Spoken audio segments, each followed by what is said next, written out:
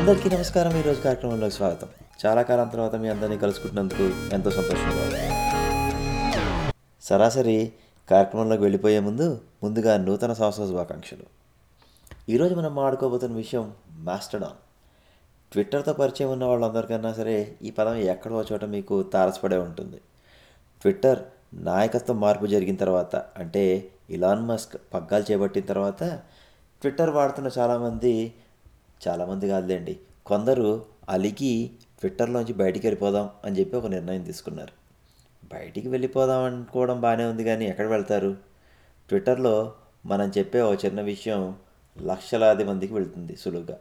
కానీ అంత లక్షలాది మంది ఉండే వేరే వేదికలు ఏమన్నా ఉన్నాయా?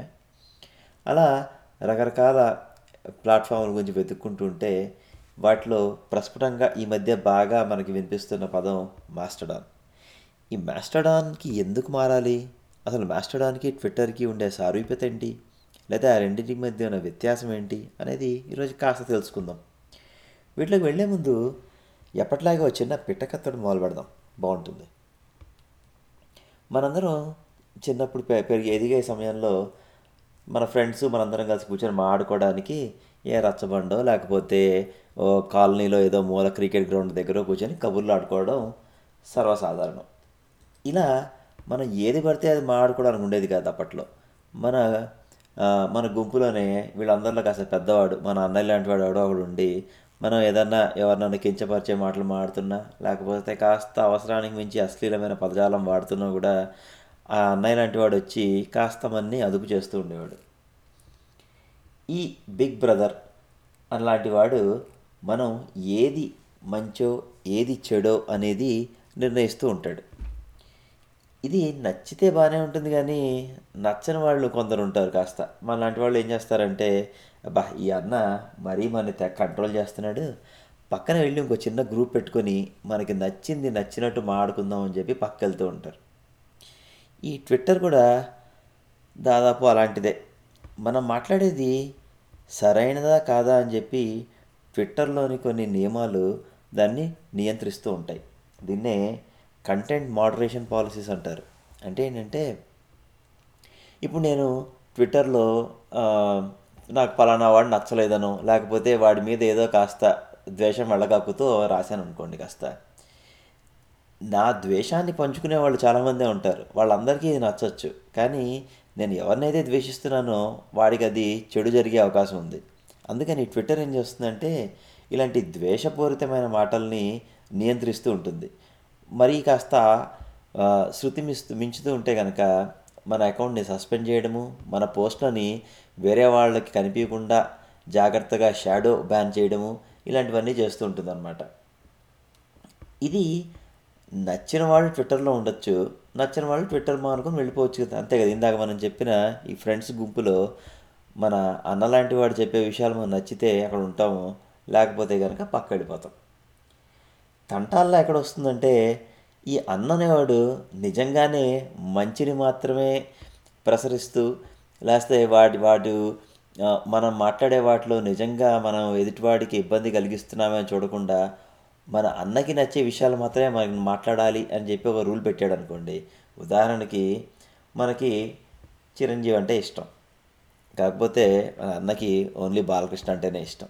మనం బాలకృష్ణ గురించి ఏమాత్రం అరే ఆ సినిమా కాస్త బాగాలేదన్నా కూడా మన అన్నయ్య వచ్చేసి ఏయ్ నువ్వు బాలయ్య బాబుని అంటావా అని చెప్పి మన పోస్ట్ అన్నీ బ్లాక్ చేశాడు అనుకోండి, మనకు ఎలా ఉంటుంది?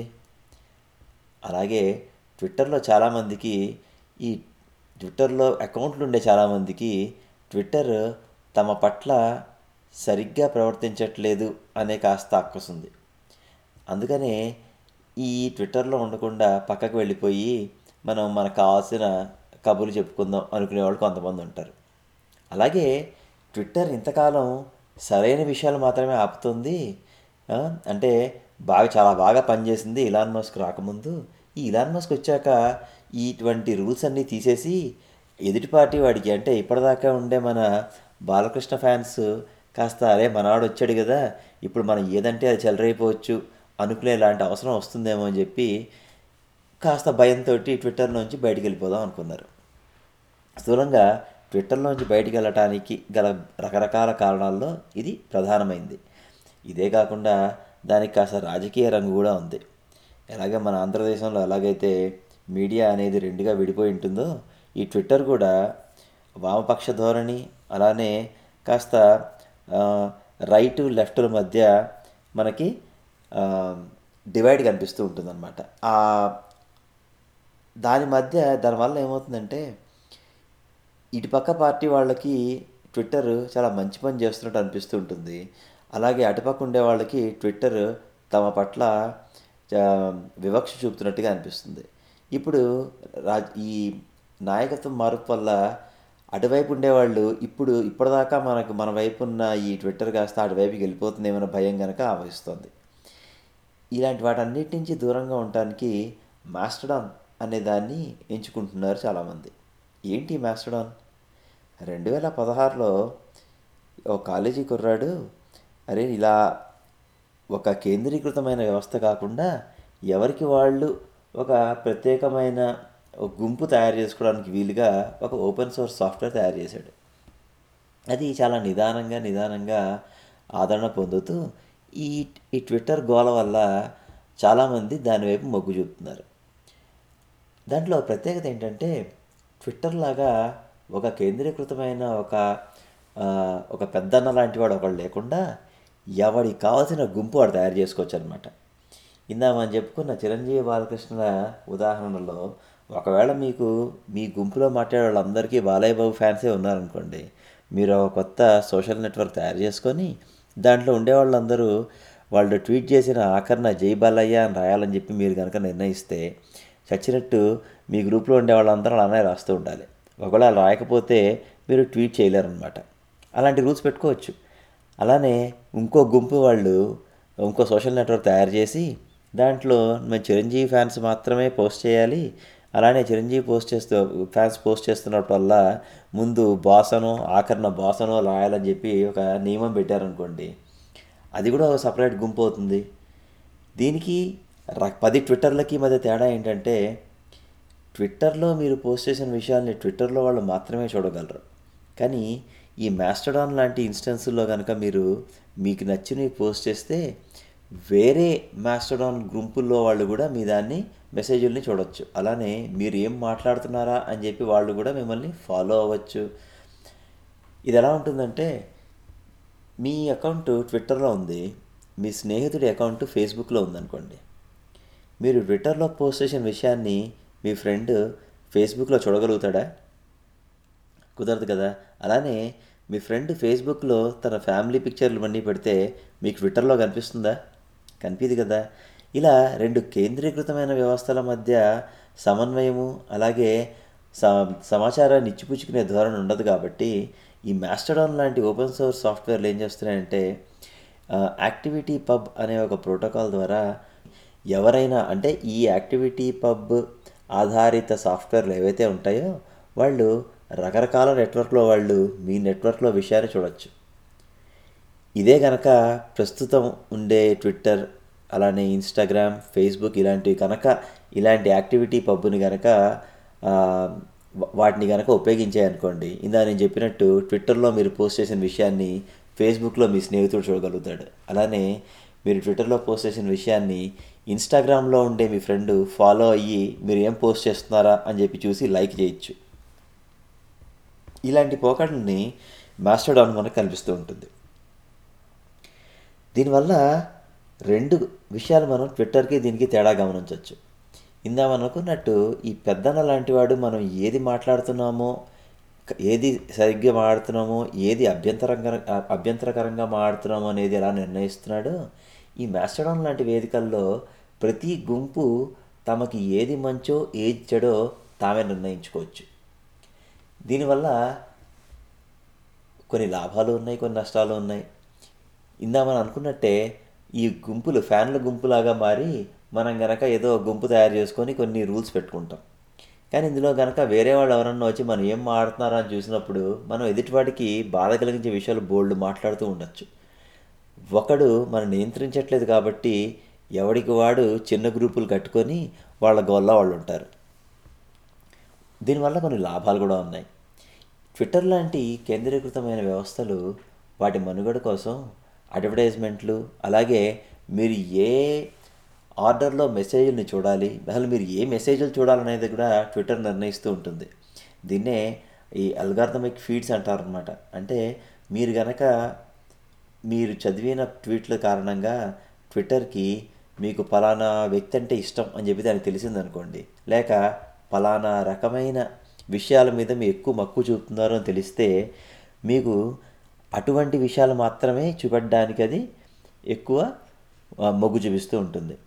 దానికి రీజన్ ఏంటంటే అడ్వర్టైజ్మెంట్లు అనేవి ఈ ట్విట్టర్ అలానే ఫేస్బుక్ వీటన్నిటికీ అతి ముఖ్యమైన ఆదాయపు వనరు.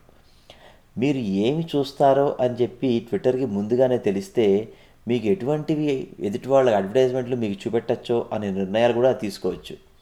అలాగే మీరు ఎటువంటివి చదువుతున్నారో ట్విట్టర్కి తెలిసిన దానివల్ల మీకు ఎటువంటివి చూపెట్టాలి, మీ అభిప్రాయాలని ఎలా ఇన్ఫ్లుయెన్స్ చేయాలనే విషయాన్ని కూడా ట్విట్టర్ నిర్ణయించవచ్చు.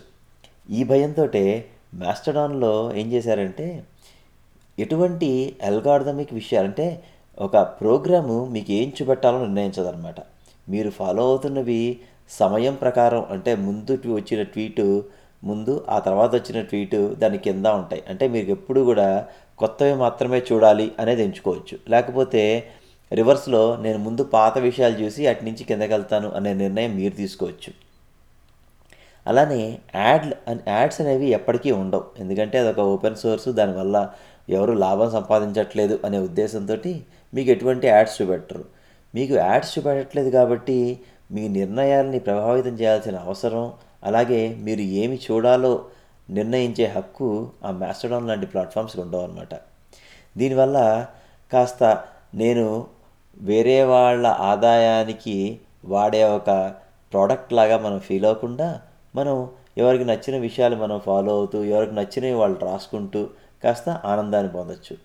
కాకపోతే లక్షలాది మంది ట్విట్టర్లో ఉన్నారు కాబట్టి మన మాటలు ఎక్కువ మందికి చేరతాయి ట్విట్టర్లో ఉంటాయి. ఈ మాస్టడాన్ లాంటివి ఏ గుంపు ఆ గుంపులో ఉంటుంది కాబట్టి ఏ గుంపు ఎప్పుడు మూసేస్తారో, అలానే ఏ గుంపు ఎలా మాట్లాడుతుందో మనం నిర్ణయించలేం కాబట్టి ఒక పద్ధతి పాడు లేకుండా ఎలా పడితే అలా ఉంటుంది ఈ రకరకాల గుంపుల వ్యవస్థలో. ఏది మనకి మంచో మనం తెలుసుకుని ట్విట్టర్లో ఉండాలా లేకపోతే ఈ చిన్న చిన్న సమూహాల్లో ఉండాలా అనేది మనం నిర్ణయాలు తీసుకోవచ్చు.